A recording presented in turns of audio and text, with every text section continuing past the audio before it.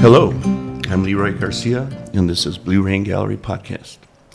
Today in the studio, we are interviewing one of my favorite people in life, our executive director, Denise Fetterplace. Welcome. Thank you, Leroy. It's about time you had me on a podcast. No. Denise has had a wonderful journey with me in Blue Rain for close to 20 years, and very blessed to have her in our lives. I brought her in today because we're going to be talking about, I get teary-eyed, sorry. We're going to be talking about a concept that she came up with a few years ago that deals with paying tribute to the Taos founders of the Art Society of Taos. And I thought it was a genius idea, and we'll let her talk a little bit about where she developed the idea and the impact it's had on the artists that we represent. Denise, tell us where you're from before that, and a little bit about your journey, who you are. Where I'm from? Okay, originally from Wakefield, Rhode Island. I spent a handful of years in Vermont, where I was in school. I moved west after that, and New Mexico captured my heart, like it did for most people. Particularly for many of these famous painters that we're about to discuss. So I never left. I met you almost 20 years ago, and it's been a great journey with Blue Rain. So that's sort of my story in a nutshell. Yeah, right on. Well, let's get down to the concept and go from there. Where'd you develop the idea? Where'd you get this idea from? Well, Taos and Santa Fe have always been touted as a art destination. We're a bit of an art mecca, and a lot of that reputation is due largely to the Taos founding artists. There were 6 of them, and if it were not for those very special histories, I don't know that Taos and Santa Fe would have the same sort of clout that it has on an international scale in terms of being an art market. It sort of paved the way. It sure did. And, and as gallerists and art dealers, we reap the benefits of that. Yes, we do. For those of you who are watching these podcasts, if you're unaware, Blue Rain Gallery started in Taos. Taos is my homeland, and that's where I started the Blue Rain Gallery. Over the course of many years, our gallery was in Taos for about 15 to 17 years, I forget, probably around 17. We had the wonderful opportunity of being visited on a regular basis by Irving Kaus's granddaughter, Jeannie, and her husband, Ernie. And they had a great appreciation for art. And they preserved the original house of Irving Kaus and the Joseph Henry Sharp Studio, which has now become a foundation, a historic foundation. And that was created in 2001. But we're going to talk a little bit about the three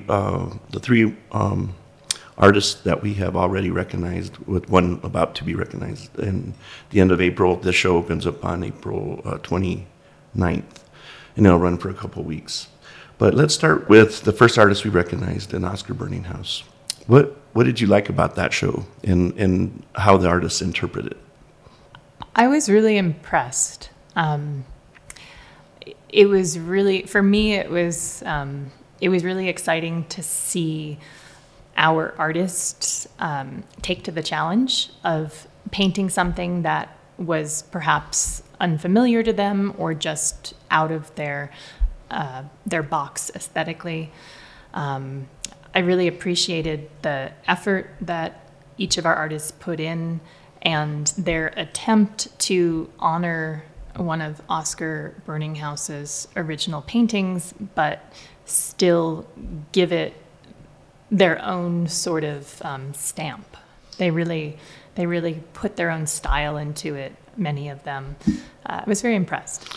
Yeah, I hung one of those pieces from the first show, which was really to the point, by Delalia Almeida, and that's behind me to the left of me. That's such a great painting. Yeah, he really contemporized it with the cell phone. It's a beautiful painting, and but all of these artists kind of did their own spin and take. It was nice to see them stretch themselves, and then the next show was on Joseph Henry Sharp, and we saw the same type of thing happen. And I hung a painting on the right side of me that Doug West did. And I don't know if you remember, how did Doug West feel about doing that painting? That was the first time Doug West had ever painted a figure. I think he did amazing. Yeah. I think he did amazing. And even though that's clearly Taos Mountain in the background, the feel of the native peoples that are behind him kind of are reminiscent of some of those Blackfoot scenes that Joseph Henry Sharp did. It sort of evokes a little bit of that. I think Doug did a beautiful job. I mean, he's one of those artists that really took to the challenge well. He did. I was surprised at how nice that came out too, because his style is mostly pointillistic, and there's a lot of pointillism in that. A lot of effort went into that, a lot of thought. We're proud of our artists for participating in this. The next artist that we're covering this April is Irving Kaus. And like I said, we have a long-standing history with the family. I remember going to Joseph Henry Sharp's studio because we used to represent an artist in that, Randy LeGros, who painted in that studio for many years. And so it was kind of always stepping back into history, going back into those homes. I mean, do you remember going through some of those tours? I loved visiting Randy's studio. That was a beautiful experience. Yeah. And then Ginny and Ernie invited us once or twice into the Kaus home as well. Do you remember doing that at all? I don't know that I had a chance to do one of those tours with Ginny and Ernie, but... They kind of kept it exactly like it was, like the artist just left, even though he's been gone for 70 plus years or so. Very interesting. What can we talk about as far as the history of Mr. Kaus in coming to Taos? Well, he first came to Taos in, I believe it was 1902. He grew up in Saginaw, Michigan, received a formal art training, the Art Institute of Chicago, the Academy of Design in New York, later the Académie Julian in Paris.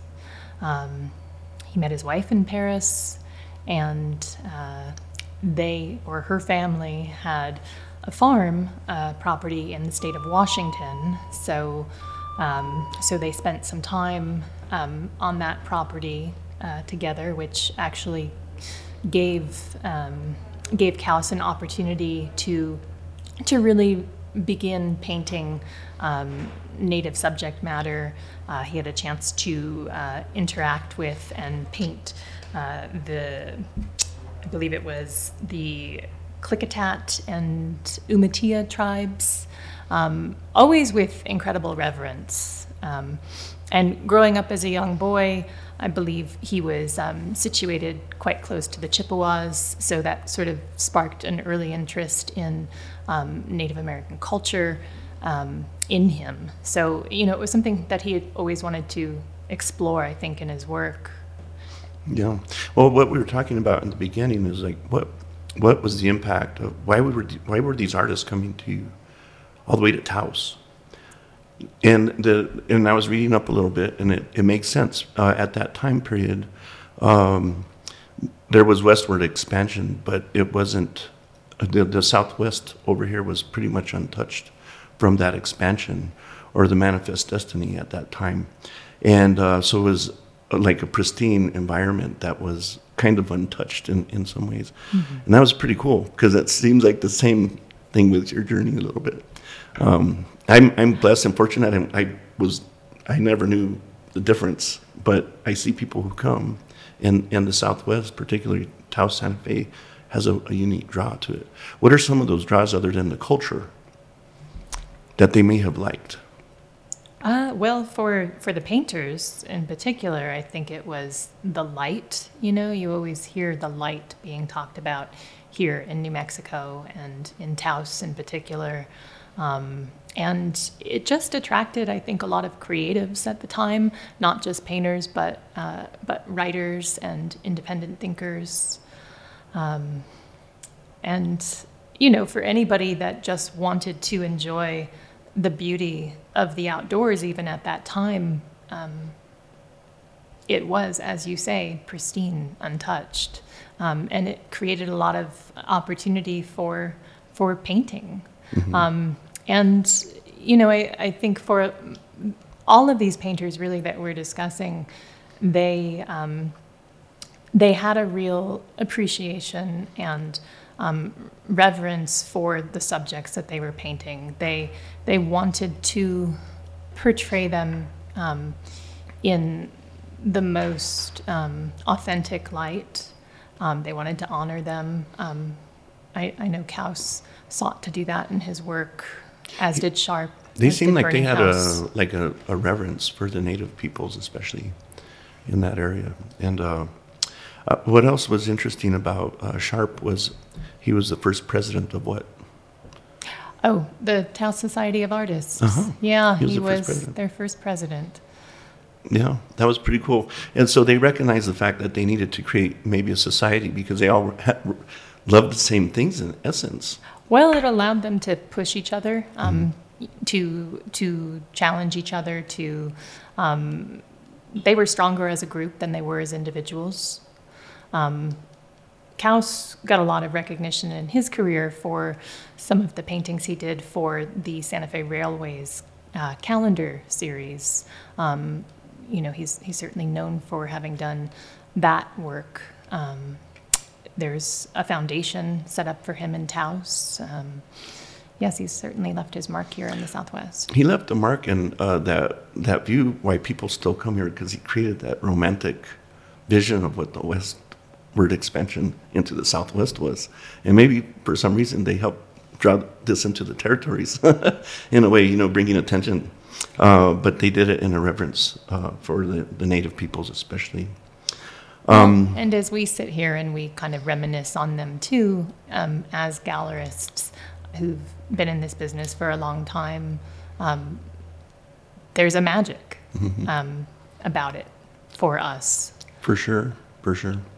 Behind Denise over here are two paintings, one by Dennis Aminsky and the other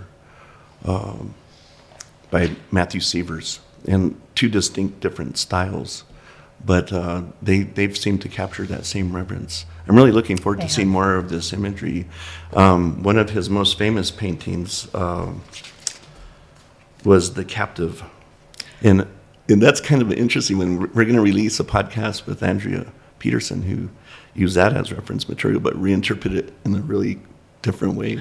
Well, and the interesting thing about her choice, too, was that was not a typical painting for him. I mean, that was really the first public painting that he ever did of Native American subject matter, and it was a more tragic scene. It wasn't representative of his overall style. So, but I really like what she did with that. Mm-hmm. Yeah, we'll have to. It's going to be fun. I'm really excited to see this show. Like to encourage everybody to come on and visit. We'll also have everything online as soon as we get it. And we're going to try to release some more podcasts with some of the artists in an interview format to explain what they like about the pieces they chose to paint and the reverence they have for that artist in particular as well. So thank you, Denise, for stopping by today, even though you're right next door. That's it. So painless. I know. You put too much pressure on yourself. Like to encourage everybody to subscribe to our podcast. Visit us on YouTube or any of the platforms, including our website under the podcast menu bar. We'd also like to encourage everybody to take art with you into your everyday life by going to Blue Rain Gallery or BlueRainPrintShop.com. Thanks, Denise. Thank you, Lee Ray.